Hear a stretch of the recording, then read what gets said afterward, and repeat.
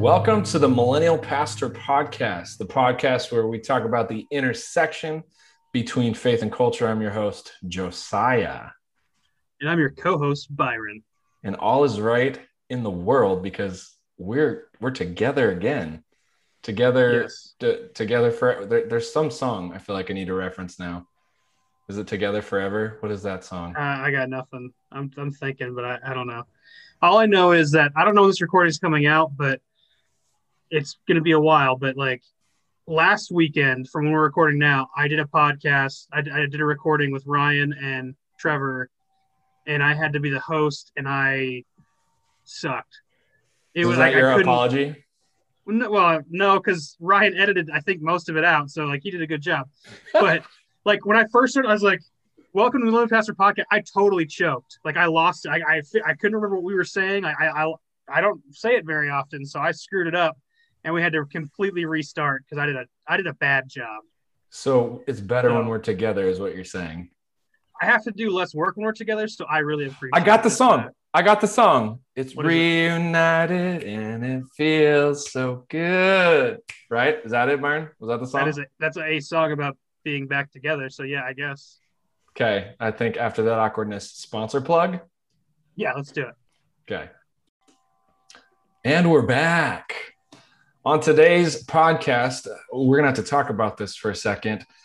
Maybe you noticed we have new intro and outro theme music, and the person who made that music is our guest today. Andrew, tell us a little bit about yourself. Oh, man. I am Andrew Jones. I am the brother of Josiah Jones, who is talking to me right now. Byron is my... Byron's basically my brother too. Gosh, what is there about me that people want to know? I don't know. I could ask you the question my kids asked. They said, wait, yeah. Uncle Andy really did that? How could he make music? That doesn't seem real. Yeah, I make music in my spare time. I showed them my music room recently and they thought it was the craziest thing ever. And all of his cactuses. He has like the coolest music room ever. He's got this dope huge couch and he's got, I don't know, 20 different cactus or succulents or something. Yeah. Well, I want to, I'm incredibly privileged for the next year to have a music room. This is a first in my life. I want people to think I'm some like rich butthole who's got this like fancy music room. I moved to Arizona and we happen to have a spare bedroom that I can use to put all of my cactuses and guitars in. And I'm sure we'll touch on why you moved to Arizona soon. But before that, just a shout out, Andy. We've been putting in the description. I think I forgot to put it in the last one, but I'll make sure and edit that, and it'll be in this description of this episode. A link to your musical digital address, your website, the place where you're putting Bandcamp. Yeah, that's the one. You may have an album coming out in a minute. Yes, I got 12 songs that are in a very specific order that have very specific transitions that are almost done recording. In terms of getting people to throw drums and other stuff on there. All my recording stuff is done, but it costs money to pay people to record stuff, and I want to pay people fairly, so it's taking some time. Yeah. But yes. Well, and before we go down the rabbit hole too much of just like having familiar conversations with each other, I should make mention that on today's episode, I am actually the only pastor, technically, right? and by the time this podcast drops, I may be unemployed as a pastor technically, but I still technically have a pastor license, and that's on purpose. We're actually taking just a quick break from this whole COVID conversation, sort of, because we were primarily interviewing pastors and how they're navigating 2020 into 2021 with all the COVID considerations and all that jazz, because I've actually been wanting for a very long time to have this interview conversation with my little brother, because I think technically, I don't know which one maybe feels more honest a descriptor for you, Andy. But Andrew, shoot, I'm gonna keep doing that all episode. I'm just let it fly. Call me Andy. Okay, Andy. We once upon a time interviewed a good friend of yours. I mean, mutually good friend of ours who was a none and done. Cassidy. And I think it's safe to say you might fall into that category as well. Is that fair? The none and done category? One of them. I don't know if there's one that you kind of feel like you fit more or what. Because none, based on whoever made up these terms, none is like done with faith, done with church. Done is more just done with church, still open to conversations about faith. I mean, if I'm being honest, probably a mix of both, really. I don't know if I could fully go with either one 100%. I think Barna would put you in done for that reason. But whatever you want to do, that's fine, because I think they try to make it really clear in some of their fact finding that like if you're none, then you're like closed off to everything. But dones are still maybe open to conversations of spiritual natures spiritual nature. I guess I'm here. You're here so you don't get fined? Marshawn Lynch? Anyone? No? I'm here so I don't get fined. Oh, man. Well, wait, we can fine people for not being on our podcast? Wouldn't that be incredible? We just found some revenue, bud. Well, I find it intriguing. Our stories, we're gonna get into sort of our upbringing and all that jazz in some way, shape, or form. But before we do, I feel like me and Byron need to take a minute and go back to our roots. What do you think, Byron? Let's do it. Are you ready for the first games? I got to do the intro. We got to have some fun. My brother's on here. It's a pretty big deal. So we need to play. How millennial are you?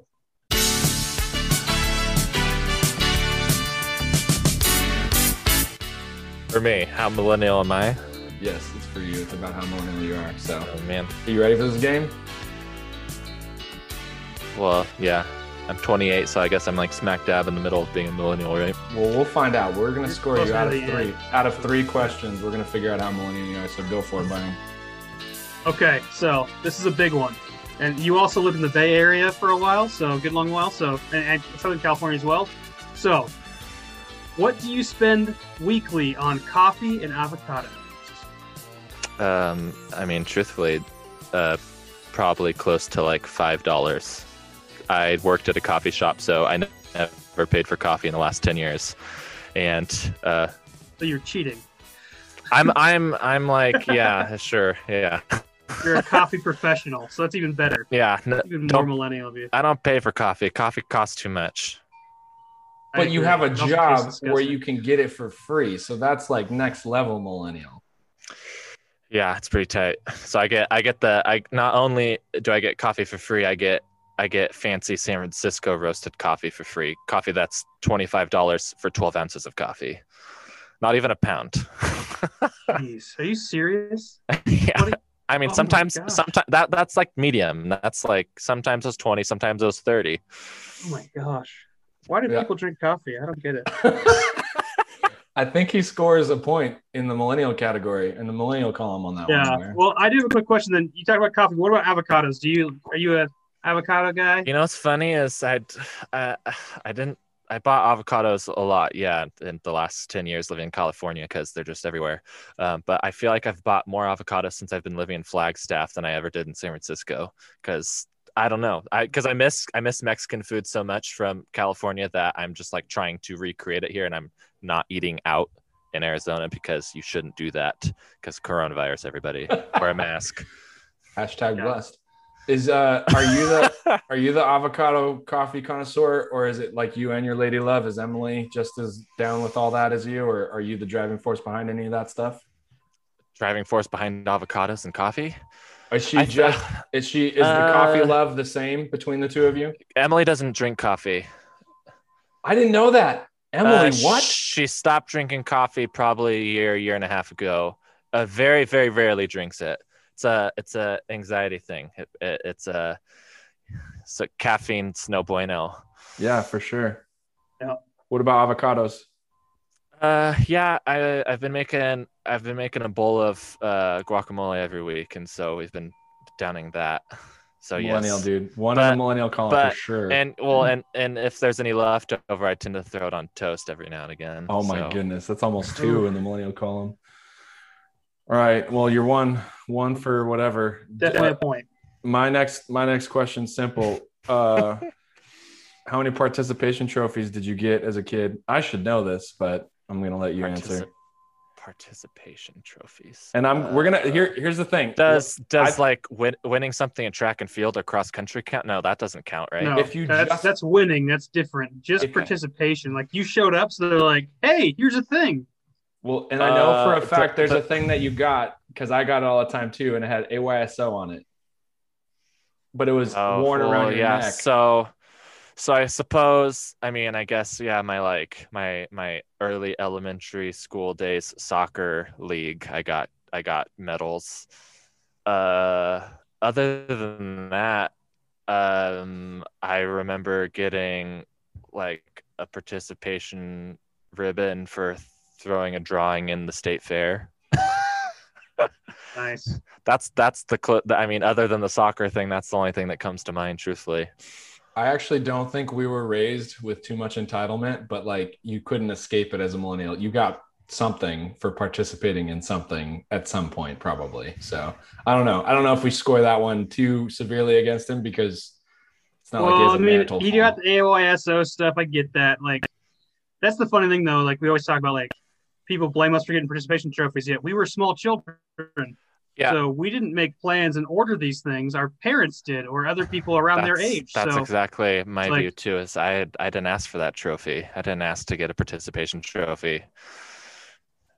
Truthfully, I got one in high school and I wanted to throw it away. I was not happy about it. But either way, like my whole football team in high school, our JV team, we had a terrible year. We had no players though. Everybody got all of our best players in our grade got taken to varsity, and like we won one game out of like 10, and they gave us all they call the Warrior Award because it's a crappy year, and they're like, oh, you guys, you fought through it. And all of us were like, I'm gonna throw this away. Like we were not happy about it. Freaking boomers. But, I don't know. I mean, I appreciate the gesture, I guess, especially in that, because their thing was like not just like, oh, you showed up. It was like, this year sucked for everybody, including the coaches. So they're like, hey, you guys kept trying. Like, we appreciate your effort. Boomers created the participation trophy, man. Well, it doesn't matter because you're accused for receiving it. So I think because this stereotypical game is slighted against you, you're 2 for 2 so far. Oh, yeah, definitely. Okay, next one. Fair enough. How many times have you gone on to like YouTube to look up how to adult something? Every day. Just some examples. Well, okay. Well, adult something. So if something's really stumping me and it has to do with like house stuff or like car stuff, I'll call Josiah or Dad about that stuff. So they're like in-person YouTube. Their first line of defense: car stuff, Josiah Dad; house stuff, Josiah Dad. After that, it's like YouTube's for everything else. YouTube's like, I don't know how to mix bass into a track. I don't know how to mix drums into it, so I'm going to use YouTube for that. I don't know how to, like right now. I just did this. Okay, here's a good. This is full circle. I made guacamole this week, and I saved one of the pits because I want to grow an avocado tree. And so I YouTubed how to sprout avocado seed, which is now in my closet in my music room in a little plastic baggie wrapped in wet paper towels, so I can plant it eventually. Bro, that's your music and avocado room. That's millennial inception. I think for the 3 points possible to be scored, you scored 5 somehow. That's ridiculous. But the avocado tree will not fruit most likely because they have to graft avocado trees to make them fruit. Really? Yeah. So avocado. That's most fruiting trees. You can't grow. This has nothing to do with any of this. Actually, let's ignore everything we're going to talk about. Let's just talk about just this. We're just going to do a tutorial on growing avocados. I just drove through the Central Valley like 5 times this like last 2 months. So I saw lots of fruit trees, lots of nut trees, lots of grafted trees. It's a huge market. It's a huge I mean, everywhere in the Central Valley, there's like one type of tree that has a root system with another tree grafted into it. It's big money. Because you can't grow it from seed, it won't fruit the same. It's crazy, man. That's Well, interesting. I've never heard that. Byron, I think it's safe to say we can refer to the judges and interns, but Andy scored 5 out of 3 probably in that round of millennial stereotypes. I would say he's pretty millennial, according to our dumb. I want Dad to take this test. Who knows? Maybe one day. Well, I mean, you know Mo, right? So he's the most millennial person we've ever had on this podcast. He's not a millennial at all. He's too old. But he's way more millennial than anybody else. Yeah, what's up, Mo? It's like there's something to be said about stereotypes being unhelpful or something weird. Speaking of, let's continue with unproductive stereotypes. So, Andy, if you remember, we did this with Cassidy, and the game was called "How Much of a Sinner Are You?" Because 100%. Because the obvious no about all this stuff is apparently once you stop attending a building between the hours of 10 and noon on a Sunday morning, you're basically a heathen, and we should avoid you. 6 years compounded of that. That's compounded interest. Okay, well, I mean, these next couple questions are going to be super fun then. So I'm going to start. Byron's got one, and then we're going to close it up. But actually, before we get to the full-on interview, I do want to point out some things after this because there's a method to the madness. And yes, just like with the episode with Cassidy, we kind of put disclaimers on this. Like, this is meant to be tongue-in-cheek. I mean, this is my brother. I don't actually... Whatever. If you can't get the humor of it, explaining it's not going to help. So first question, Andrew. I mean, why do you hate Jesus? Oh man, gosh, that's a really brash question. I don't. Oh, what? You don't? But like, you don't go to this building on Sunday mornings. You clearly. If you don't go to church, you clearly hate Jesus. Very, very much admire the life of Jesus. Oh, well, that's weird because, I mean, I thought you were this heathen, so. Yeah. Well, moving on from that that's a crazy answer. Yeah, disappointing. So you're obviously opposed to everything you were ever taught in church. So, like, do you basically worship Satan now? Oh, yeah, yeah. Do you not see the pentagram on my forehead? Oh, my goodness. You put makeup we on can, but like Zoom. when our family watches or listens to this later, they won't be able to see it. So no, I don't worship Satan, but I do find it ironic that the Twitter handle "The Church of Satan" is promoting equal rights for people. And it's ironic, and I don't see that from a lot of other people. That's interesting. It's interesting you point that out, Andrew. I would not disagree. So third question: can we even still be brothers? I mean, because like, you know, you're a heathen and stuff.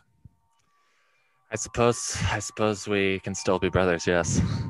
So full disclosure, folks, like, as laughable as this is, Andy and I have had an interesting journey over the past couple of years, even before the awfulness that is 2020, where we actually had a whole lot of similarity in parallel in our own lives. If you compare age-wise, like where we were at certain points in our approaching adulthood. But at some point, I don't know, Andy, I'm just curious. At some point, did you feel sort of ostracized for no longer participating in what we perceive as normal church life? Yes. Very much so.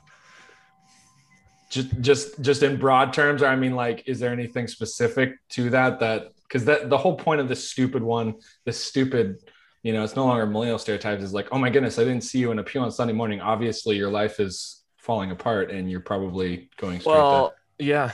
So the last time I went to, I guess. So the last time I went to church on my own terms, is that weird to say? No, that's was good. when I was working. When I was working for the church. Was when I was intentionally working, and trying to better my community that I was living in. And I ended up quitting and not going anymore after that. And there was not much communication from my coworkers, and a fair amount of communication from friends at church, fellow church goers. And I'm still in communication with some of those people today. Just talked to literally one of them today, actually. Someone that I met at church. So it's interesting to think. This is how I see it. I'm curious if you agree or disagree, or at what point maybe we have some similarity in our perspectives on this. But for all intents and purposes, we had relatively similar upbringings. 5 years apart. After we graduate from high school, we go on, leave the nest as soon as we physically possibly could. Live in Bakersfield for some reason. Andy actually moved out to live with me for a minute, which was great. But Thought it'd be better than Chino, I guess. I think it was slightly better than Chino. It was. There's a pool and a pomegranate tree. That was tight. That was dope. The bigger place. Yeah. So more things were happening, but after that, at similar ages, you didn't go to college, but pretty early on, you entered into internships and did some very ministry specific things for a number of years. Yeah. But then at some point, obviously, I would say, from my perspective, there was a divergence in our specific engagement with this institution we call church. Does that seem fair? Yeah. You're still in it and I'm not. I mean, that's a divergence, the difference. You're ordained, he doesn't go to church. I'm ordained, but the irony that I see in this, and this is what we're going to start some of our similarity with COVID conversations interview style. The irony I see in this is that, I mean, I'm getting kind of ostracized as well at this point, which is just an ironic spot to be in.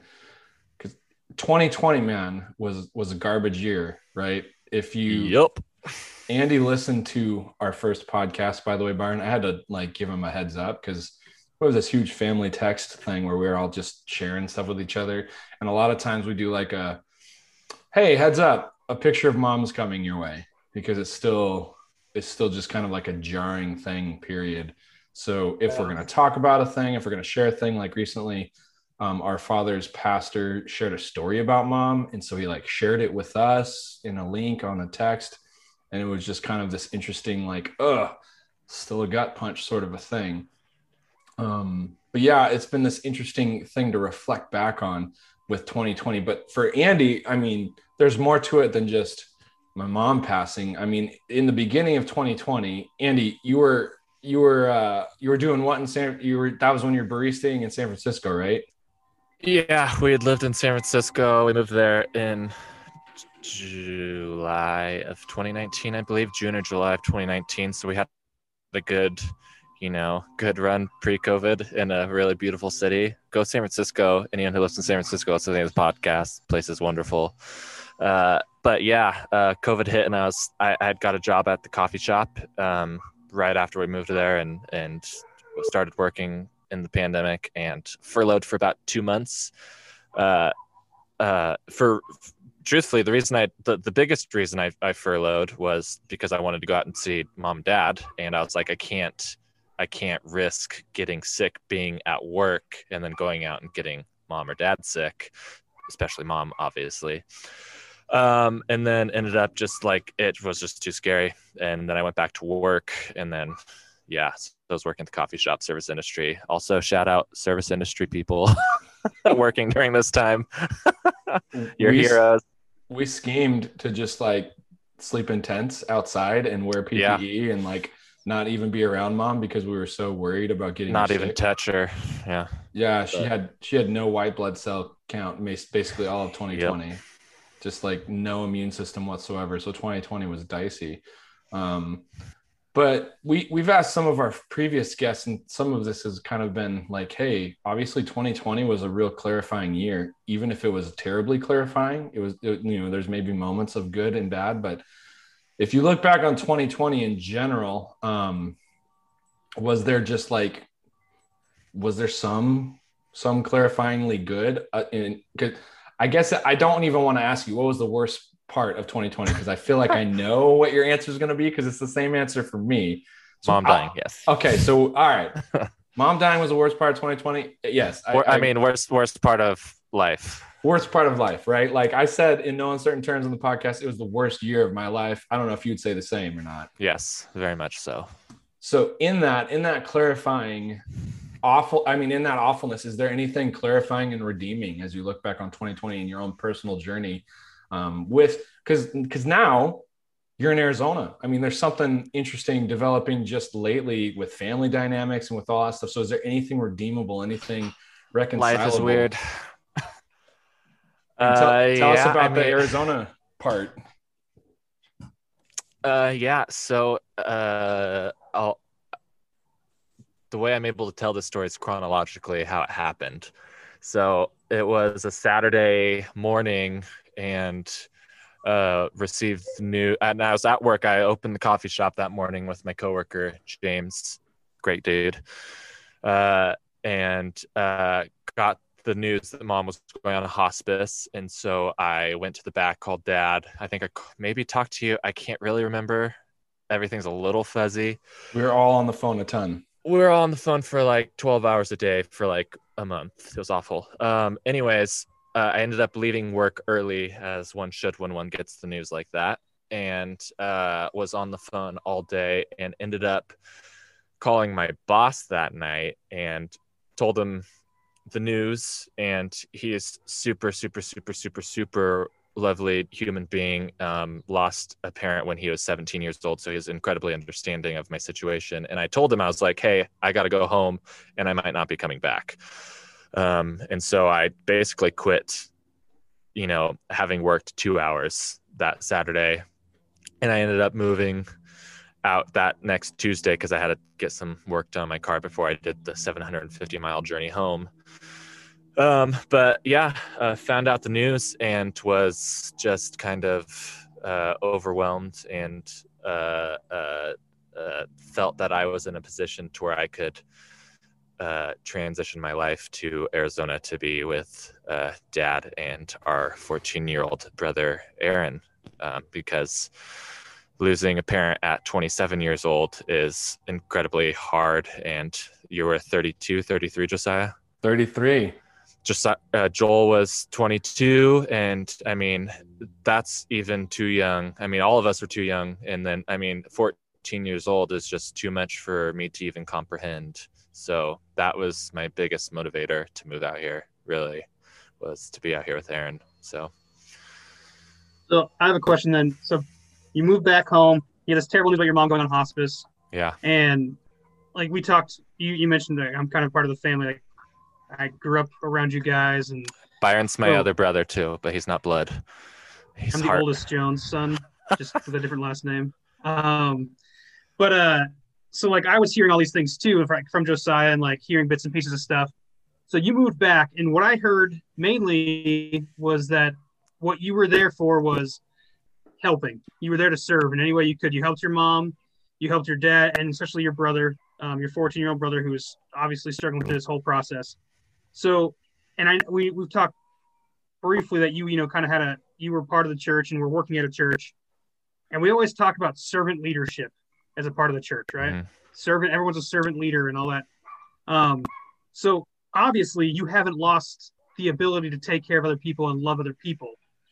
No. Something that I think is important for someone who leads in the church. Isn't always present in leaders of the church, or maybe isn't nearly enough at all. But so going from someone who was raised in the church, raised in a Christian home, I mean, we all went to the same church, so I mean, I'm familiar with our backgrounds, I guess. And you go into the church and become a servant and try to help and do things for your community, like you said. When did that, I guess, change for you of like, hey, I can't do this anymore in the church, but that doesn't mean I'm giving up on people either. You still, obviously, I mean, from our conversations, you still care about people. You still care about doing good things. So when did that transition for you? Because I kind of have a similar thing in my life where I work with special needs kids now. That's kind of how I view my calling. It's a beautiful job. There's a shift, like, mm-hmm. So when did that happen for you, and what does that look like, I guess? So like with my transition from like, I can't do this at church, is that what? Yeah, essentially. Okay, so I mean, like we were talking to you because you're a nun or done or whatever. Yeah, for sure. But right. You were in church working, and now mm-hmm. you quit your job and haven't really been back since. So yeah, obviously you're still a server. So like, for sure. What's that mean? What's that look like for you? I think a lot of it started with my friendships growing up in like middle school and high school. A lot of my friends are part of the LGBTQ plus community. A lot of my friends are not white. I've got friends who are indigenous to this land that I'm sitting on right now. Got friends who are black. I saw how the church was not helping those people, and was maybe even actively being cruel to those people. I think that's where it started for me. I saw my friends, like my actual friends, were just like not comfortable in that space, and I was like, why is that? And I realized it was just because of who they were. That's just, they are who they are, and that is not welcomed sometimes, or oftentimes in church, it seems like. So I think truthfully, it began early age for me, like middle school. Maybe that's, I don't know, the millennial side or something. I don't know, but that I think those are the origins, is my friends. And just, and that bleeds into unhoused folks. I remember mom giving us money, like on dad and I were just talking about this day, mom giving us money on vacations to go feed people. She's like, this is a privileged thing we're doing, going to Disneyland, so we're gonna go help some people out, like learn some lessons. But yeah, church feeding and housing unhoused folks. She used to take us to nursing homes just because I forgot about that. Yeah. She loved that she could bring, because she was adding more and more kids every time, right? She had 4 boys at the end of it, but she would always want to bring us, and just, even though she didn't know any of the people in the nursing home, she's like, oh, they can be your grandkids for the next 20 minutes. Just always trying to serve other people as well, and definitely pass that down. I think I went on a couple of those trips. Probably. And I totally forgot about that. They were always uncomfortable as a child, but I'm glad we did it. Yeah, she'd go sing for people. She'd just go and sit and listen to their stories. She'd do all sorts of stuff. It's tight. And that's I mean, that's mostly where I learned it from, was mom. So after, like your friends, it's actually just a part of who you are. It's not because you were a Christian, it's just because that's who you were raised to be. 100%.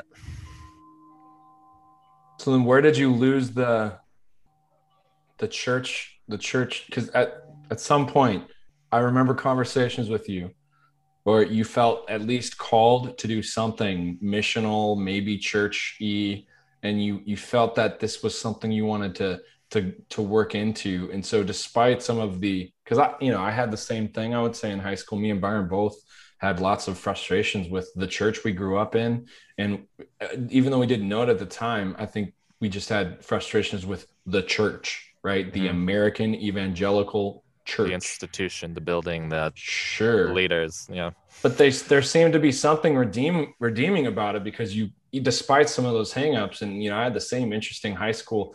Some of my closest friends were my closest friend was Muslim, and my other closest friend was Mormon, and so we didn't have the normal Chino Valley upbringing. Maybe No. We weren't surrounded by people that were just like us, who looked like us, who thought like us. But at some point, despite that, you still continued on in ministry, and yeah, I think it was what I knew. It was just what I grew up with, from birth. So it's all I knew. So I was like, okay, these are the tools I've been given. So I'm going to try to help people through these tools that I've learned and grew up in. But then I learned that once you get into leadership and you start working with positions of power, it gets a little muddy. I mean, you want to talk about that more? What do you mean? How churches use their finances, where churches get their finances. Why aren't churches taxed? Like, what the heck? It's like, come on, guys. It's just crazy. I don't know. There's a lot of stuff. It's just like, okay, so you're a pastor and you make a certain amount of money, but there's like, you're able to support your family and you're able to save money for yourself, but you have people in your congregation who have got kids and they're working multiple jobs and they're struggling, and you're preaching this stuff on Sunday morning, and it's like, where's the practice of the preaching? Is where I started finding my struggle. I was like, okay, I'm volunteering my time 15, 20 hours a week to this. I'm giving you my whatever I'm giving to this. And I'm working 2 jobs to support myself through this. And it's really hard. And I'm not seeing any of my hard work go to anything of use to this community that we're trying to reach, which I still don't know the communities we're trying to reach really. So was your primary investment in the Sunday morning spectacle? I was involved in everything in the several church organizations I worked for. The biggest thing I was involved in was leading the music aspect of the church experience on Sunday mornings. But I was also part of all of, leadership meetings and financial meetings, and I was in small groups. I may even led a small group here or there. I even helped lead youth group sometimes. It's just like when you're working for the church, you're doing everything. You're cleaning, you're a janitor. I was also doing the music, but sometimes I was also the sound guy while I was doing the music, which doesn't make sense. So it's just like, you do everything. Freaking jack of all trades, or what's the word? I can't think of it. That's it, jack of all trades, right? Or is there another term? Master. Jack of all trades, master of none. Yeah. So I have a question because I actually don't know the answer to this. When you go into ministry in our denomination, you get a license from your local church, and then eventually you get a district license, and then if you stick with it, like some of us did on the podcast, so Josiah only, you get ordained. Yeah. Yes. So where were you in that process? Like, were you a licensed minister? Did you start going that process? I started a process for something. It was like the beginnings of something. I do not remember what it was. This is, it's like 9 years ago. So, what was it? Some local minister's license for the Nazarene Church. Yeah. So I started taking an online class, and I was like, this is not for me. That in terms of taking the classes, I was like, I'm not thriving in this. It does not give me life. The disconnect that you feel, but just for the sake of transparency, honesty, I have a big mouth. So I mean, at this point, I don't know if I can get myself in any more trouble. You said something about trouble. You said something about a disconnect between what is preached and what is lived out. Oh, yes. Right. Like that's probably if there was a simple way to just articulate some of the reasons why you're a nun, done, whatever one, it doesn't really matter. Why you no longer go to a building on Sunday morning for 2 hours. Because that's really that's it. That would be the simple explanation. I mean, that's a huge part of it. Yeah. It's like, okay, are you actually loving your neighbor? And how are you actually loving your neighbor? Are you actually feeding unhoused folks? Do you know their names? Do you have friends who are in the LGBTQ community that you support and love? And do you have I don't know. It's just stuff like that. It's sounds so simple, but it doesn't happen. How old were you when that really reached its fever pitch? How old were you when the metaphorical kettle started boiling and you're blowing off steam? I'm done. I mean, it feels like it's always been there, but I kept giving it a chance. So I'd say really it started in high school. But I just kept giving it a chance, I guess is what you could say. I kept hoping that it could do something better for the world. But then you gave up on that hope that institution could do something. Gave up hard. So out of curiosity, since I'm the odd man out, which is not always the case on this podcast, Byron, is there a similar simple, this is why I gave up on the institution that is whatever the church in America? Is there a simplistic, similar to Andy's, they stopped, they never did maybe practice what they preached, sort of a sentiment? Hypocrisy is definitely a thing in the church. It's pretty widespread and rampant in the American church anyway. I have more issues because I decided in college I was super cynical. Coming from where we grew up in Northern Arizona, I was pretty cynical with my faith anyway. And talking to people and trying to kind of turn that around, I felt called to ministry, and I said, okay, well, then I guess I'm going to have to be part of the positive and change it. I didn't, not for lack of trying, but when you have all those things like the financial junk you hear about, the how certain people lead churches, and that could be on any level. I mean, I know lots of people who've done unethical things in the church, from local pastors to higher ups in their denominations, not necessarily Nazarene church, but I mean, like, most of these churches have some kind of a hierarchy, and like some things have happened. I've seen people that I respect, you find stories out about them and they lose their ordination or like just like crazy stuff. And I've learned that when you have power, you tend to use it for your own gains.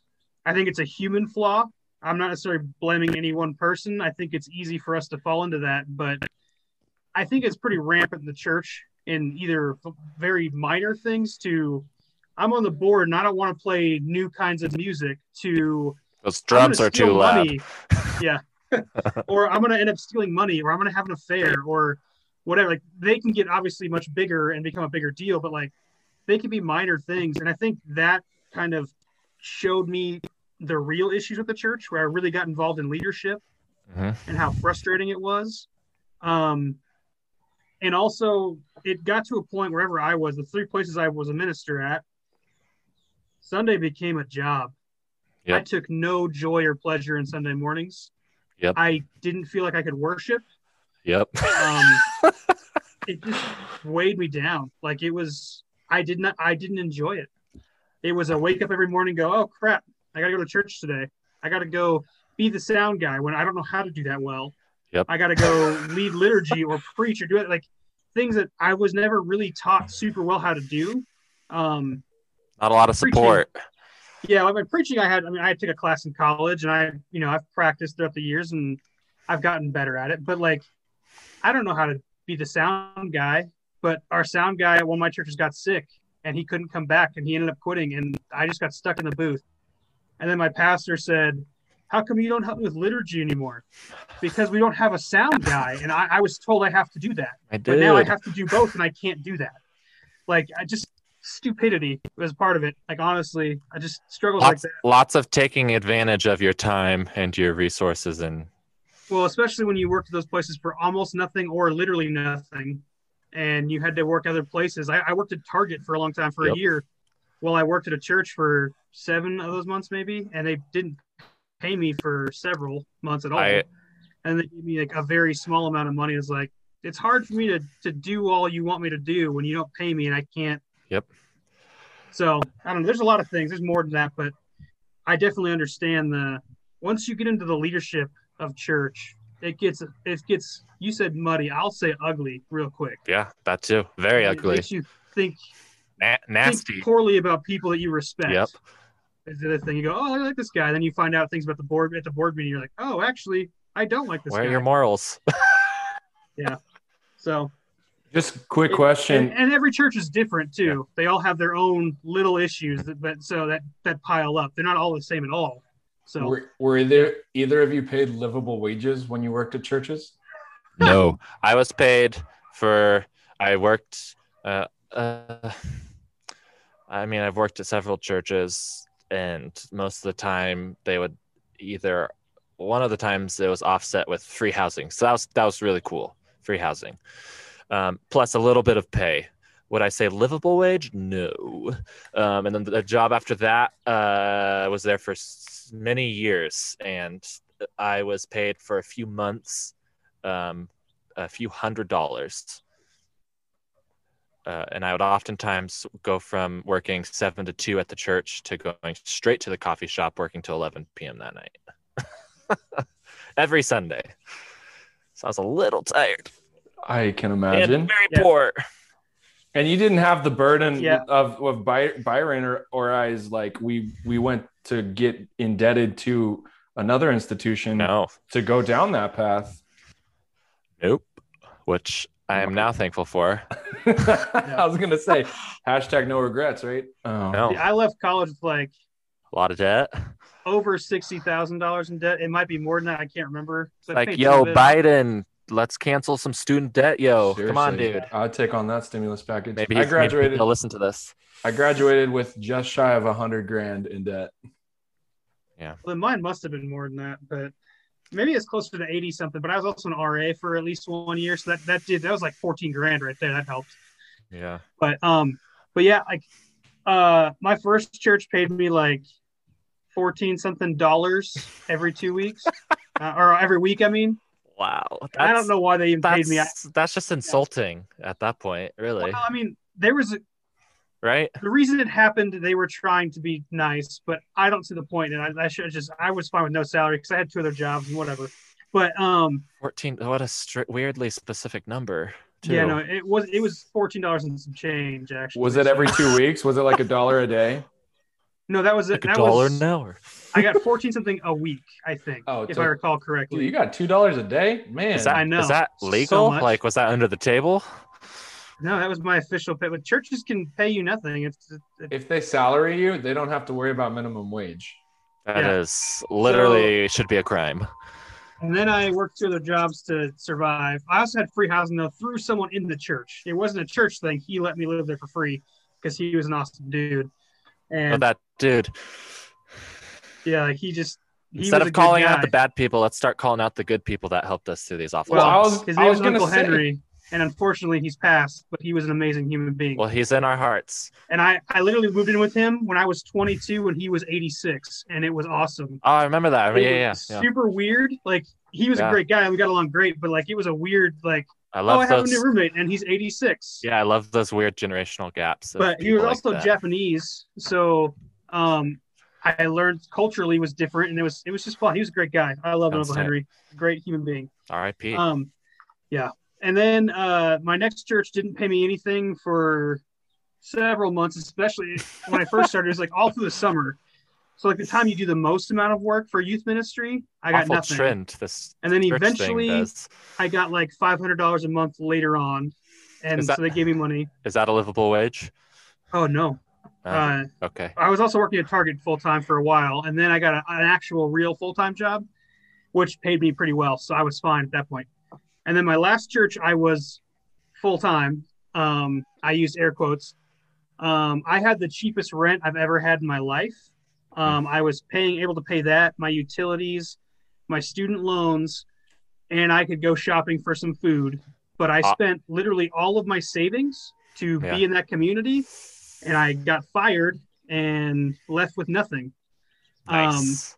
And it was a giant waste of my time. But I mean, they paid me way better than any other church has, but it still was not a great wage. Words of our littlest brother, Aaron. Very cool. Very cool. So I wouldn't say the church has ever paid me a living wage, but Josiah, did you ever get paid a living wage? Am I allowed to ask that? Oh, you can ask whatever you want, dude. Can I answer that for you? He's resigned now, so he can say whatever he wants. No. Yeah. Long story short, no. Well, church. Yeah, my wife is a nurse. That's the reason we can survive financially. Go, Caitlin. I support female. Period. Was your best pay at your first church? Yeah. I figured. Yeah. Based on cost of living and like inflation, I got almost that same salary package, I guess, but like took me 10 more years. So technically, I don't know what 10 years of cost of living increases looks like, but I would say I got paid the most I ever got paid 10 years ago. But still, Caitlin still had to work. We didn't even have kids. Like even what I got paid barely would have covered student debt and rent. And then we'd have to figure out if we're buying food or not. So nice. It's fun to have a conversation like, okay, so we're going grocery shopping and do we need this food for this thing we planned, or are we going to get gas so we can get to work this week? And we're also out of toilet paper. So. Well, not to just do a the church is awful and never will be good focus, because I know Kind that of fun though. as cathartic as it might be, and as tempted as I am to continue it, I'm curious, Fair Andy. I enough. mean, and Byron, you feel free to chime in. I've tried to like catch you unawares, but you, as you said in the last podcast, we're not caught unawares. What is it like to watch other churches cope with COVID? Because I know it's probably easy. It's easy for me to do, and I'm still in the thick of it. But what is it like to watch? And I don't know, what would you say to folks like me who are still trying to actually hear your thoughts, Andy, and Byron's, obviously, on how churches aren't getting it right or what they could do better? Like, what have you even been paying attention? Might be a better question. Have you even been paying attention to churches wrestling with COVID stuff? Yeah. Uh, because I advised mom and dad severely to not go to church during COVID, which thank God they went a few times, wore masks, were socially distant, safe, and people were respectful of mom, because if they got her sick, she would have died.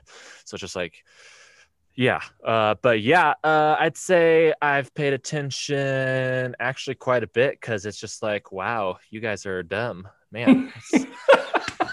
It's like you're meeting outside, but there's 200 people standing like an inch apart from each other, no masks, and I've watched several million videos on this, and it's just like, why fear death when God's gonna cure us of this stuff? And it's like, oh, okay. Didn't God uh, just like maybe give us a brain and common sense though? I don't know. Well, but yeah. guys, it wasn't real though. Oh yeah. If you Oh, I recall, it forgot. was a hoax. It was going to be Yeah, done So after the election, guys. it Remember, was like, it's didn't done. Obama do it? Yeah, I'm pretty Thanks, sure he it's did. Obama. totally his fault Thank, because thanks, yeah, Obama. But yeah, all that to say, I've been following it more than I probably ever have in my life, because it's just like it's a freaking train on fire falling off a cliff. Yeah. Uh, it's to say I'm severely disappointed is an understatement in how churches are handling this. An example you even told me, Josiah, is watching churches spend tens of thousands of dollars remodeling their churches during this time, while people are quite literally starving and dying on the streets, when they Mhm. could be using that money to maybe house those people. That'd be cool. Or not, maybe not. Maybe we don't care about those people, and it seems like they don't. Uh, all that to say, I'm disappointed that churches are meeting in person without masks. And I've known several people who have died, and one person who I very much loved named Gilda, who is an older woman. And maybe she wasn't following COVID guidelines, which is a bummer, but that church is still meeting in person without masks. Very cool. So So that's my take. you Is I'm have been paying disappointed. attention and you're Yes. disappointed. Is there any like, oh, that gives me some hope that it's not all terrible? Or is there any like, is there even any hope in your mind to say, if I even spoke up, people like my brother maybe would care enough to listen? Like, is there anything about church right now that gives you any semblance of hope that, despite your desire to serve outside of it, maybe there's something redeeming about the church in this country? Just broad strokes. In this country? I guess, yeah, dude. Sure, we live here, so. I mean, truthfully, it's mostly negative. There are maybe two examples, and one of them happens to be you, Josiah, who is a pastor who is who used funds, the little funds you had from your church, to feed children tacos. And it's like, that's the church. That's actually the church. That's what the church should be. Church is not singing and putting your hands up Sunday morning, singing cool songs and complaining about how loud the drums are. Church is like feeding people who need to be fed. That's like quite literally what the church should be, and that's not happening. I'd say my friend Keegan Osinski. I don't know if I'm allowed to say people's names on this podcast without their approval. I don't know. Sorry, Keegan. He's your friend, so I guess you can find out. All that to say, those are some examples of people who are, I think, doing good. Keegan's stirring up what is controversial in the church, and challenging. I don't want to get into it because maybe it's kind of private. I don't know. Maybe Keegan's very vocal on Twitter, so I feel like she'd be fine with this. if she ever happens to hear our podcast, we're not that popular, so we'll see. If she ever happens to hear it, I mean, we'll talk to her about it. That'd be dope. Shout out Keegan Osensky, you're tight. Keep causing trouble in the Nazarene Church, please. Well, so it seems ironic that the two examples that you listed are the ones that literally are causing trouble, like getting pushback from institutional norms. Yep. I don't know what to do with that. Byron, what do I do with that? Because like to be transparent, I'm kind of in a weird transitional, like, should I stay or should I go moment myself, right? Like, I don't know if this podcast will air before my official end date. I actually don't think it will, doing math real quick, but I have officially resigned from the church where I was trying to do the taco feed thing with, right? And there's a lot of reasons why. I would say primarily it has to do with just the struggle churches have with civil religion, and it's no longer really an authentic, not for everybody. It's not this authentic focus on what the gospel actually says. It's maybe closer to like a country club gathering Sunday morning spectacle as the number one most important thing that we do. And I spent a year trying to kind of challenge that, and I probably ran off most of the people at that church. And so I realized, hey, maybe it's me. It's not you. It's me. I'll try to bow out from there a little bit. But the funny thing to me is, like, even saying that could be perceivably controversial, which is just I don't even know what to do with that. But I don't know, because right now I guess I can say there's prospects on the horizon to maybe continue to be engaged in church circles. So this is not something I asked you to prepare for, either one of you, but like, you both have made choices, right, to just sort of like disengage officially from that institution. And I know we've all had one-on-ones about this sort of a thing. I mean, officially in that I got fired from my last church, so I mean, I didn't really choose that. But you haven't tried to get back in it necessarily. God chose it. Yeah, because I don't want to. So let me ask this question very specifically, because y'all know more than we're going to put on the podcast. Given no prospects that you may be knowledgeable about, like, what hope is there? Because, like, trying to separate, I know we've had personal conversations outside of this podcast about my personal future, but I guess I'm curious, is there anything that you can cling to and say, yeah, Josiah, keep doing? Like, is there anything that you could kind of, like, I don't know, polish as far as the turd that is 2020 church, in your opinion? Like, is there any sort of polishing of that to say, yeah, man, I don't know, I think there is still good that could come from that. Here's why. I mean, can you even muster suggestion that? Sure. Can you make a mobile church in a taco truck? Because that was a pretty cool story. I really enjoyed what you guys did, that taco truck. I mean, let's do that. Hey, I managed food trucks for 4 years. I've got the knowledge and the capabilities to help. If it's feeding people, I'm in, man. So I guess that's curious to me. It sounds like you both are gravitating towards the same thing. If a church is asking its community to come and help feed kids, you're in. Absolutely. 100%. I mean, I'm in terms of supporting helping feed kids. Yes. Am I going to go to that church? I don't know. Well, but that therein lies the conundrum I have. What is church at that point? You are part of the church at that point. Sure. You're technically participating in being the church, and you're not being so hung up on going to a church. Am I the church right now because I help feed homeless people? I mean, I don't know. We could really split hairs with that, because there's some particulars in the Bible. Byron's about to bring one up, I feel. I'm going to disagree with you, Josiah, only because of my personal experience with people who were very turned off by the church, but were very interested in serving people. As a associate youth pastor, whatever my titles were, a lot of times I try to talk to people in different parts of our community. In Kansas City, I was starting to begin working with a hospice and trying to figure out, Dang. it was like in their hospital. And I went there a couple times for some stuff and to visit some people.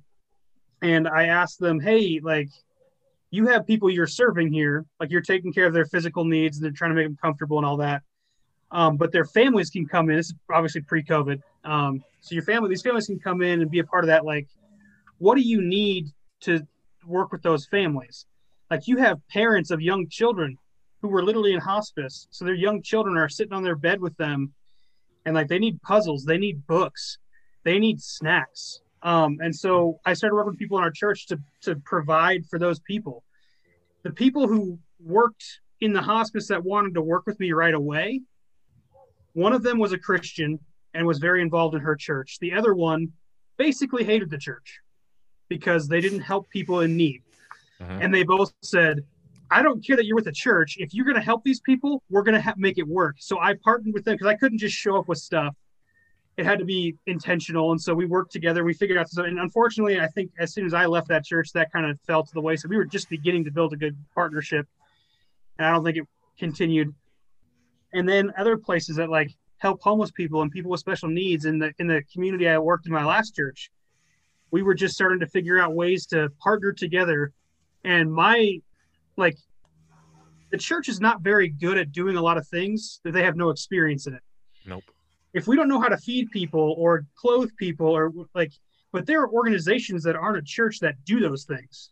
So I have people who want to help. They have a need for people to do the work. So I say, hey, I'm part of this church. You're this thing. Let's work together. Why can't, it doesn't have to be, this is a ministry of our church. This guy I met who hates Christians because he doesn't like them and is totally against God, needed help building a ramp for somebody who's in a wheelchair now in our community. So we provided wood and labor and helped him do it. It's being a community member. Being a part of the church should be an impact on your local community. It shouldn't be, we're driving half an hour to 45 minutes away, parking in a big parking lot, meeting in a big building, talking to 10 different people only, and then going home, and that's church. Mm-hmm. That is a bastardization of what Christ wanted in the church. That is not the kingdom. That is church. Americanized church, which has very little value in my opinion. We need to be the body. The kingdom doesn't come without part of the church being a part of it. Jesus has come and is continuing to come. The kingdom's coming with him, but we have the opportunity and the calling to be a part of it, and we're failing miserably. We are broken because we're human, and we need to repent, and we need to start loving people without reservation, without, oh, well, if you're a part of this community, if you're LGBTQ or you're homeless or what, we don't want to be around you. No, doesn't matter where those people are coming from. We are called to love them, and we suck at it. Yep. Not all of us, obviously. There are churches doing good things, don't get me wrong, but Americanized church has been a massive failure in my opinion. The loud majority. Yeah, the loud majority, exactly. So, okay, I'll recant after that explanation. No, but I'm serious. Start a taco truck church. I'm there. Let's do it. Let's just clarify it this way. If you want to be participants in use kingdom building, I think, or just kingdom language, you can participate in kingdom building. And in that way, you are participating in the work of the church, right? Like that is being participants in something that the church is supposed to be doing. We could get into a whole discussion about semantics about when is it church? When are you part of the church? When do you carry church with you wherever you go? But church is people. That should just be human nature doing those things for people. It should be, but it's especially poignant that the church do that if they want to have any sort of claim. Credibility that they're preaching and then exemplifying. Especially if they're getting money from people who maybe are suffering in tithing. So Josiah, we've talked about it before on this podcast. I am not opposed to working in a church in the future. It would be a very particular situation. I probably wouldn't care about ordination in any way whatsoever. It's a conversation I actually had with Ryan and Trevor when I recorded with him last week a little bit. We talked about ordination processes and stuff. There's no value in that to me personally. But I could see myself, like, I want to be a special ed teacher. I want to go back to school and get my certificate to be a teacher. I want to help special ed kids. When I managed a group home for special ed kids in foster care, I viewed it as me being the church. It was not I was paid for it, an actual decent wage, surprisingly. And that was not tied to a church in any way whatsoever. I did not take those kids to church. I did not require them to be a part of a church. I just tried to love them. And I thought in my calling, that's me doing what Christ called me to do, which is love people who need love. And I mean, I understand that wasn't in a building on Sundays, or even like I didn't proselytize my workers. I didn't tell the kids about Jesus. I just tried to love them. Well, one, I couldn't really tell them about Jesus because it's a state company, and that would have been a problem. I would have got fired. Of little faith, Byron. Oh my goodness.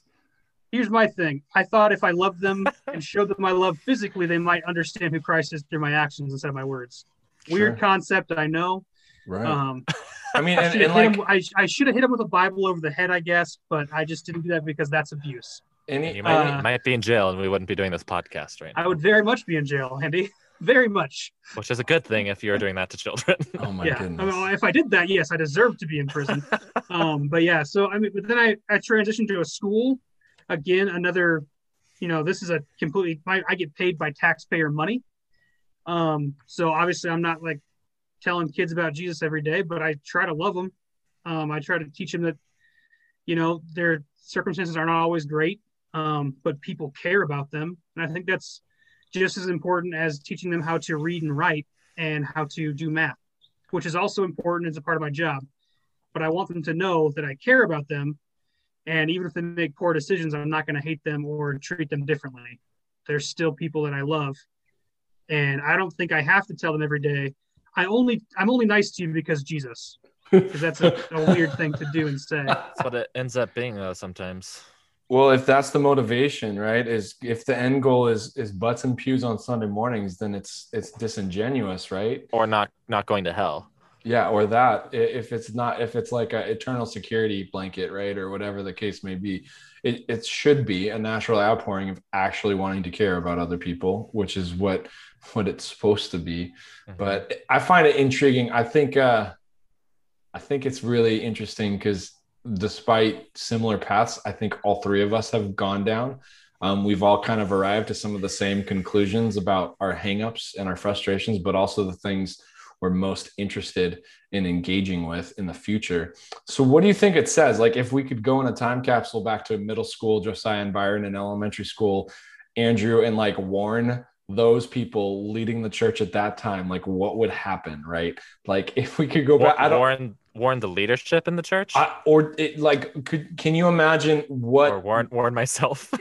Either way, because I guess what I'm saying is I have to assume that some of those, including our own father, who were our formative teachers of whatever biblical lessons we were taught on any given Sunday morning, if they knew where we would end up, do you think if they were able to be given some sort of like forewarning 20, 30 years down the road, like would that concern them?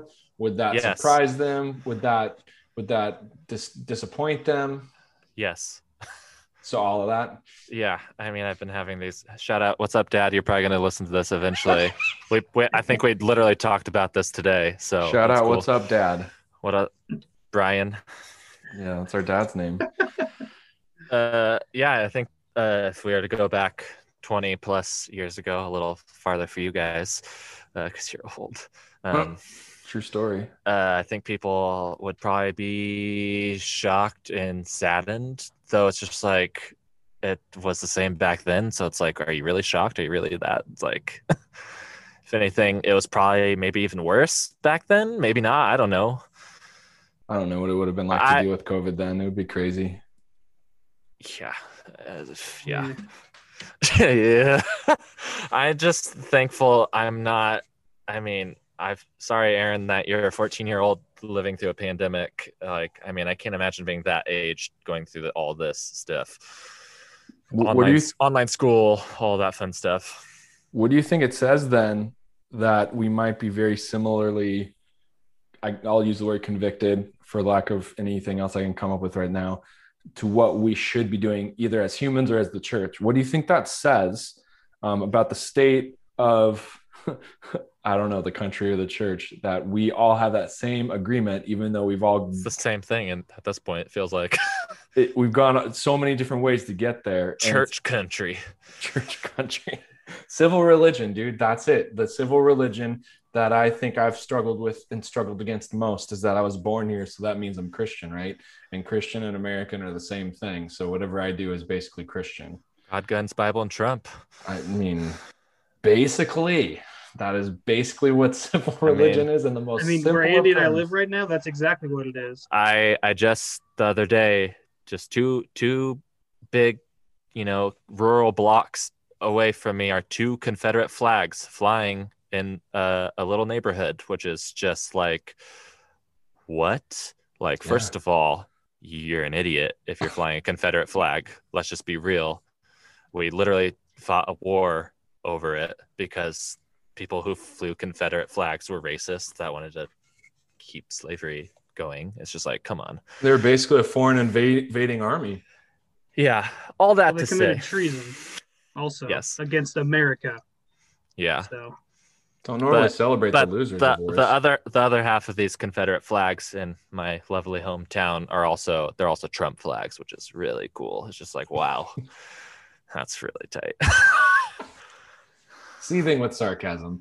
Yeah. Not the least of, I have that here. I live in Western Washington, so I don't think we have the Confederate flag as much, but didn't have that in San Francisco. Yeah, definitely had it occasionally. But I don't know what to do with that, honestly, gentlemen. I think it's curious that as a whole, our generation seems to have some similar struggles with the institution that is church. And there's one of two options that we can go forward with, because what seems to be the norm right now is the generations that have gone before us expect us to kind of fit into molds that are preformed for us to fit into as far as participation with or leading in these church institutions. So it's either we just do that, and I can't. I'll just be honest. I don't think either of you guys were able to do that either. Or completely and totally disengage if there's not going to be some sort of mutual charitable discourse that takes place and saying, hey, maybe we got to give some give and take here. What are we going to do to maybe address some of those elephants in the room that truly, as a pastor, I have been coached over and over again by a myriad of elders and mentor types of folks to never even touch on, to not even talk on, to not even engage with. But these are the things that every young person outside of the church is having casual conversations with around coffee tables, around dinner tables, around the bar, whatever the case may be. These are important conversations that need to be had and issues that need to be dealt with. And we're just sort of like, seems a little icky. I don't know what to do with that. I think for me, this has been my opinion for a while, but our generation and the generation after us have very much disengaged from church for a lot of the same reasons. COVID has accelerated, in my opinion, the coming death of the traditional American church because of finances. We've talked before about how there won't be full-time pastors very soon. It will be part-time ministry only. Church is going to change, and not just a little bit. It's going to be drastic. Is that going to affect the Joel Osteens, you think, of the world? Unfortunately, no. They'll still be taking money from people who have none to do whatever they do, which private is not jets and good mansions. Things. Too big to fail. He only buys those things with his book sale. I don't know if you know that, Andy, but he talks about it a lot. Okay. Wow. So he sells really bad books that are self-help, not Jesus books at all, but act like they are. And he makes millions, and it's not okay. But that's a different topic.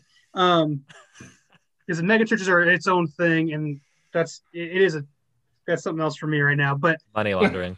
The church is going to change drastically, and not just in the how we do Sundays or who shows up, but we need to get creative to show people And I'm not going to say, oh, we need to reach people, because a lot of times churches talk about, oh, I want to reach that person because I want their butt in my seat on Sunday.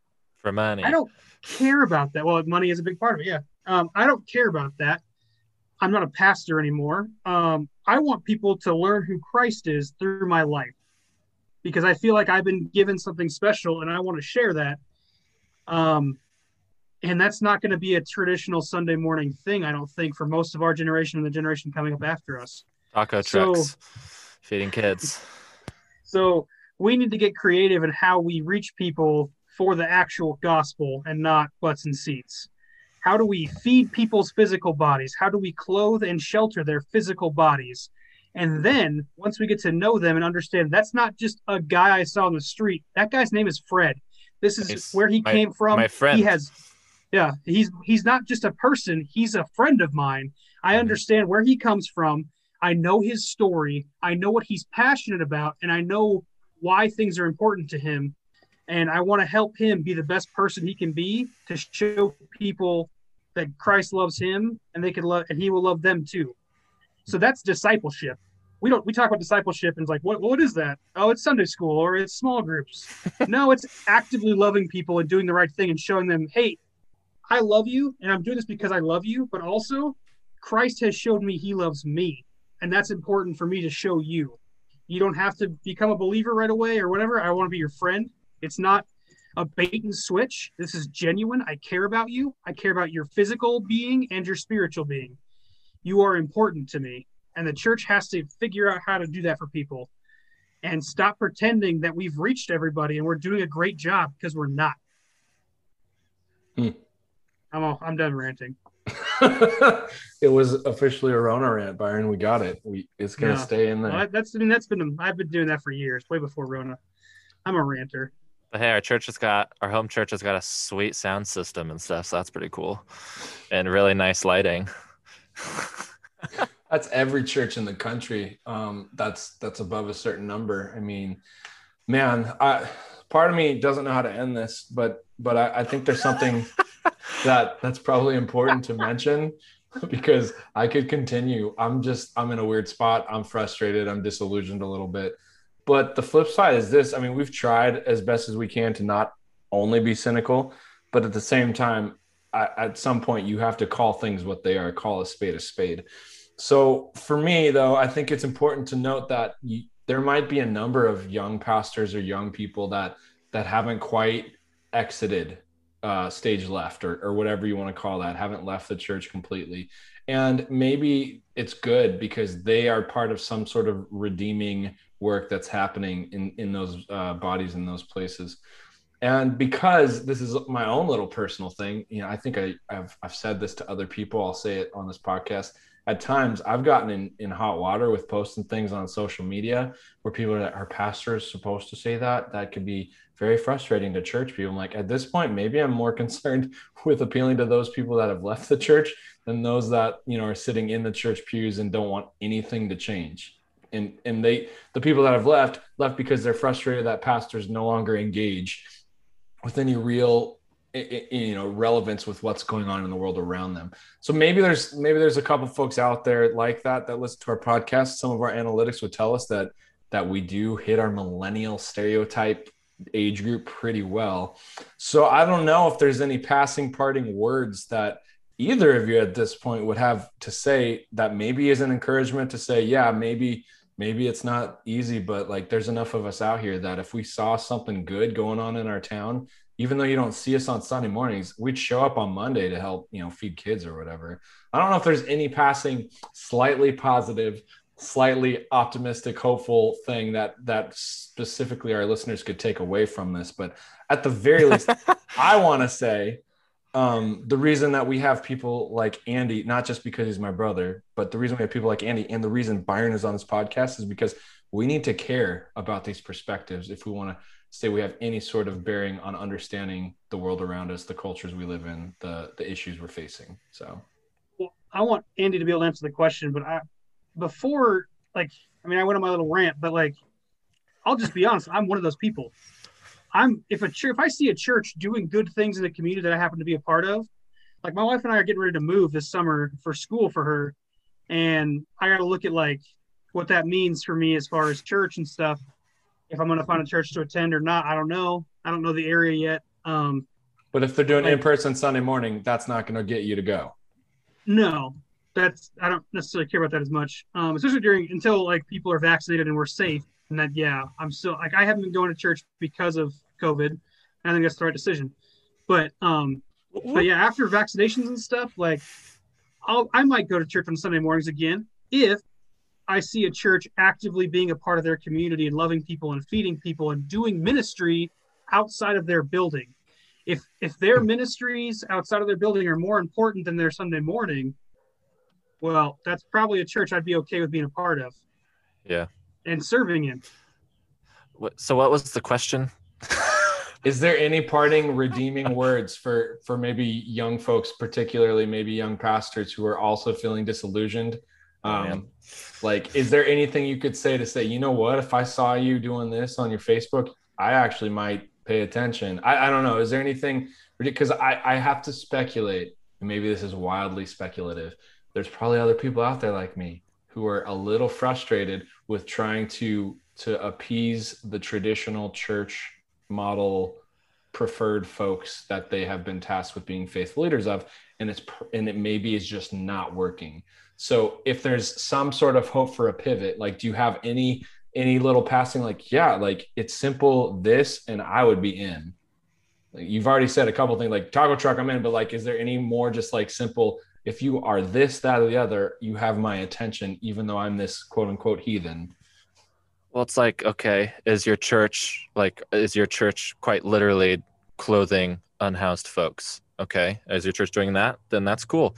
Is your church supporting LGBTQ youth who are kicked out of their homes because their families quite literally don't love them anymore? Like, and how are you supporting those people? Like, are you housing them? Are you feeding them?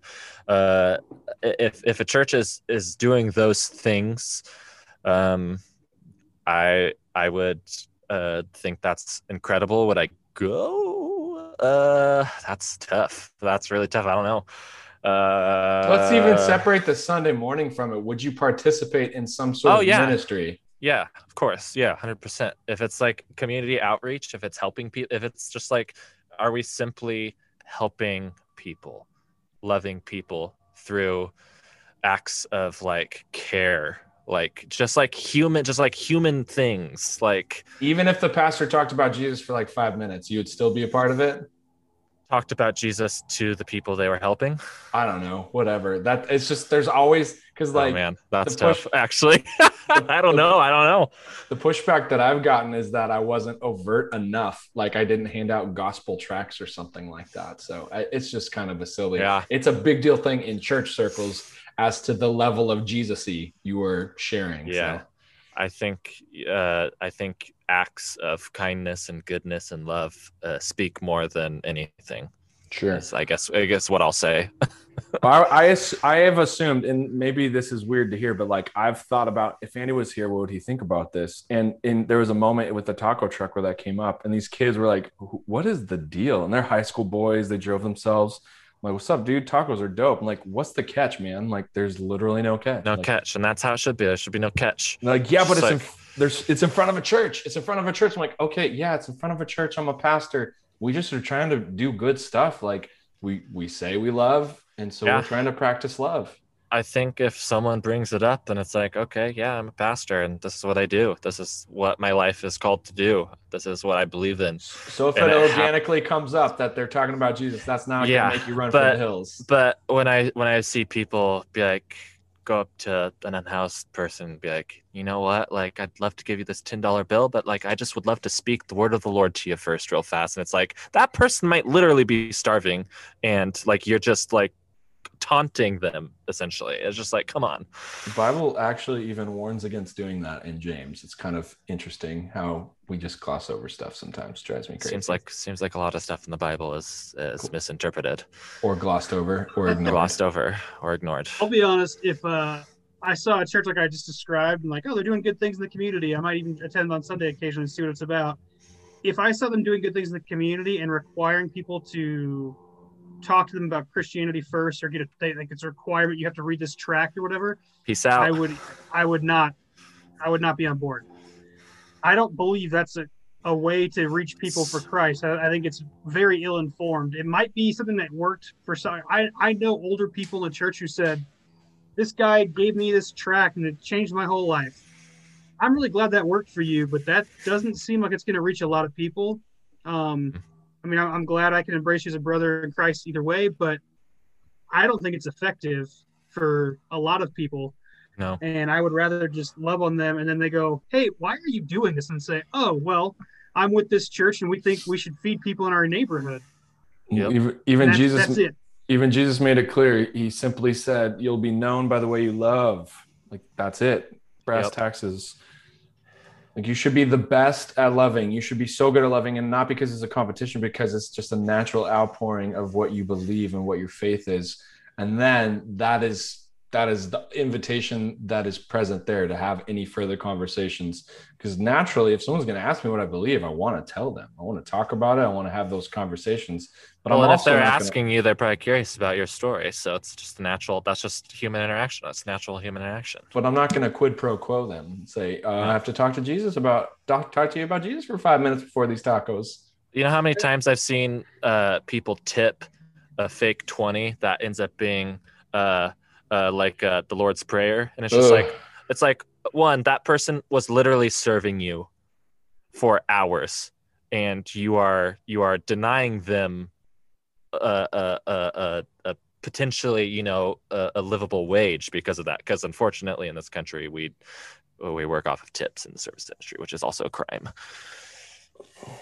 And I want to bring something back for me full circle, I guess.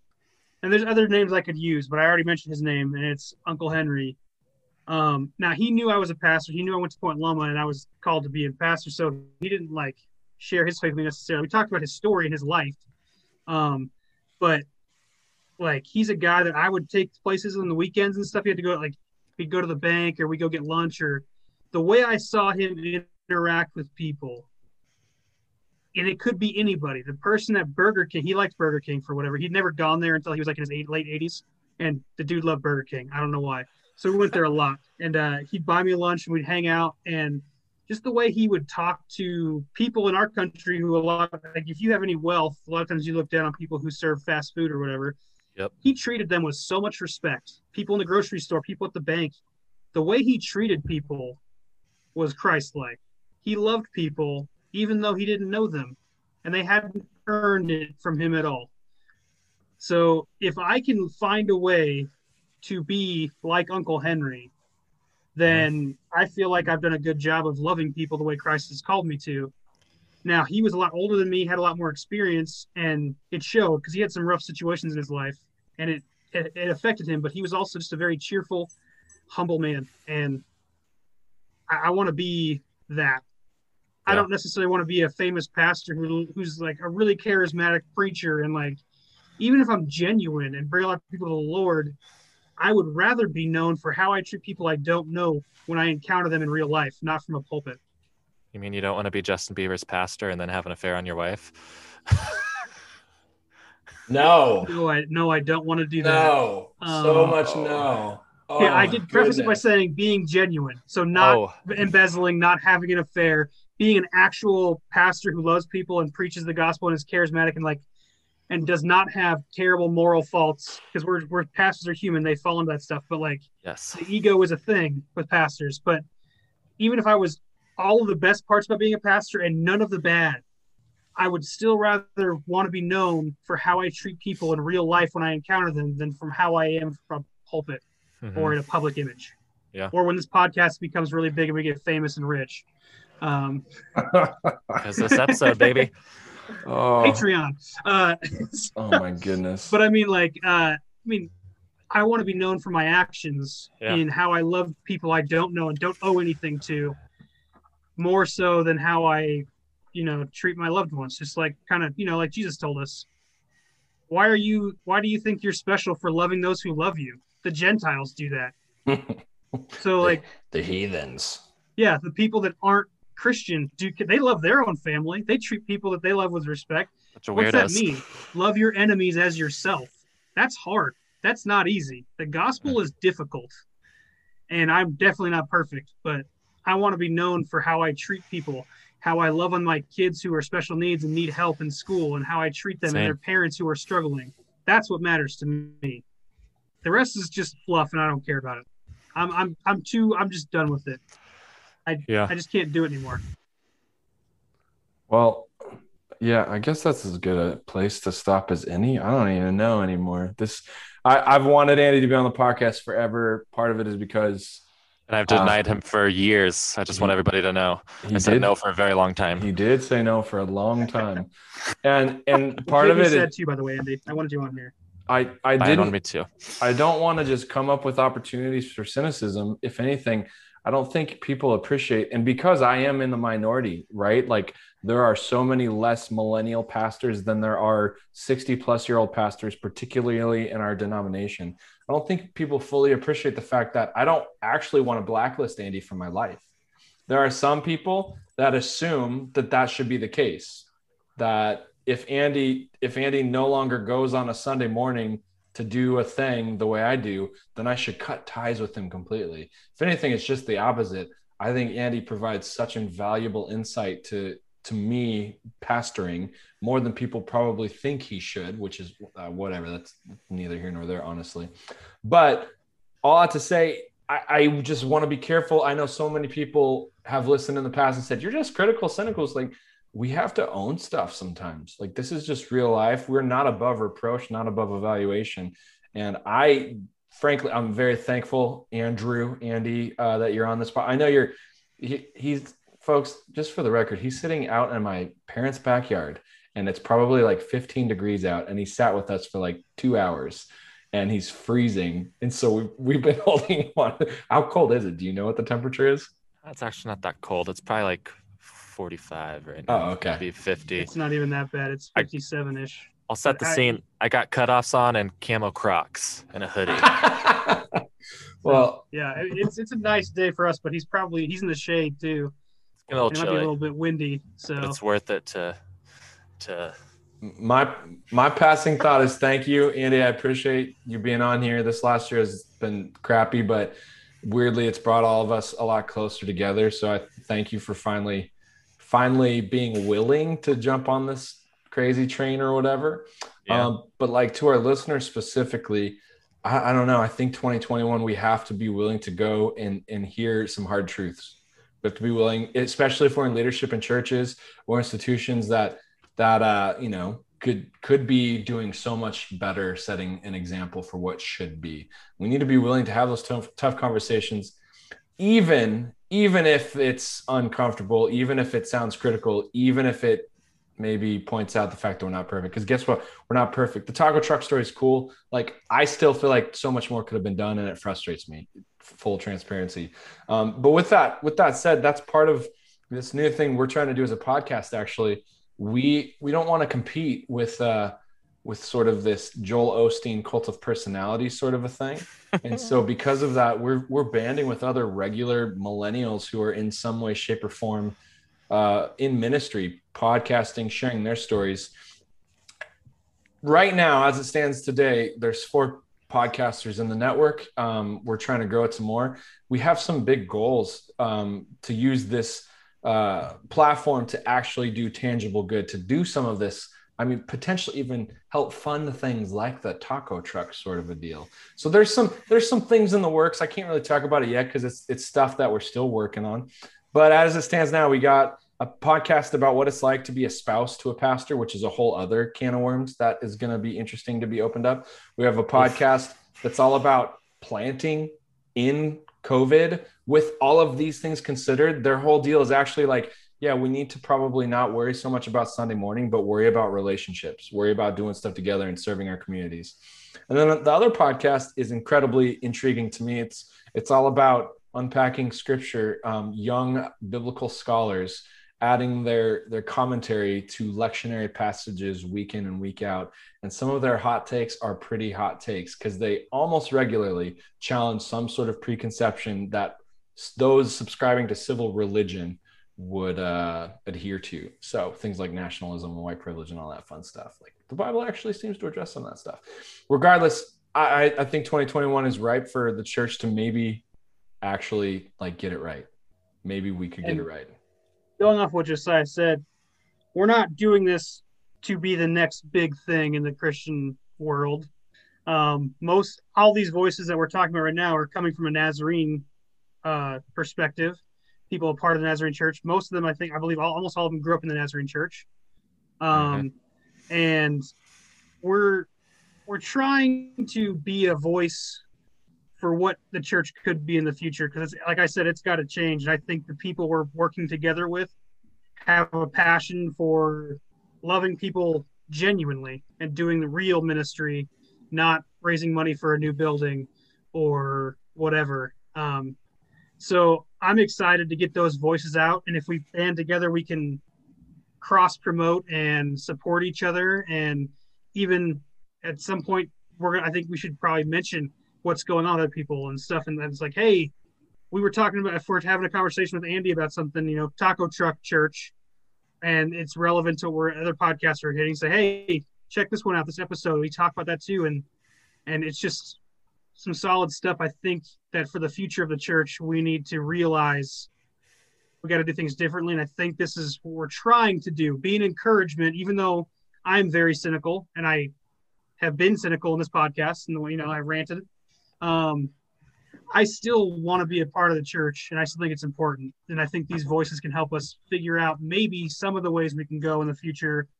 And we won't be perfect, but it could be helpful. It's already a win. Andy's listened to a couple of our podcasts, so that's kind of a big deal. I think I've listened to a majority of your podcast, actually. Yes. All we're trying to do is offer kind of a different narrative. There's like the mainstream narrative, and we're not really interested in playing the games that, those cult of personality, big name people play.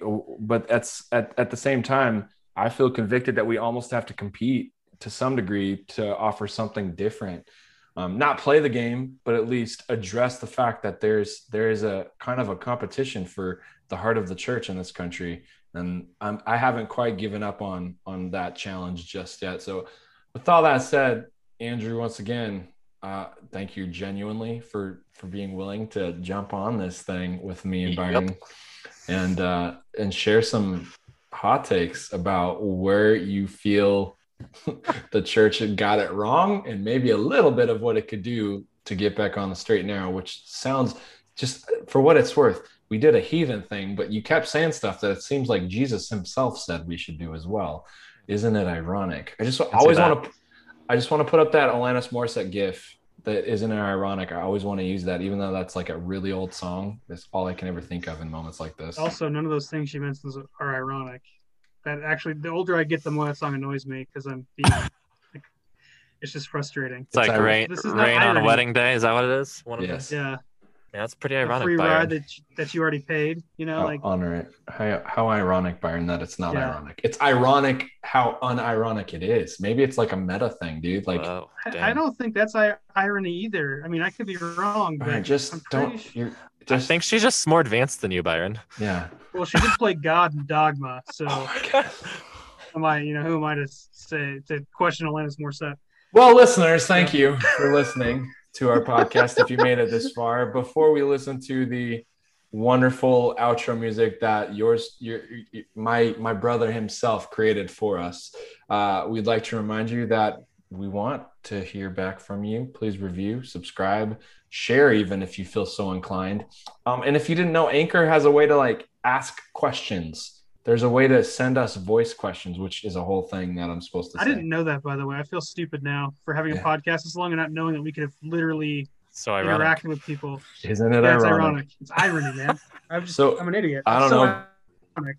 Tell us how unironic or how ironic you think that thing is. We got to end this, guys. Oh, my Lanta.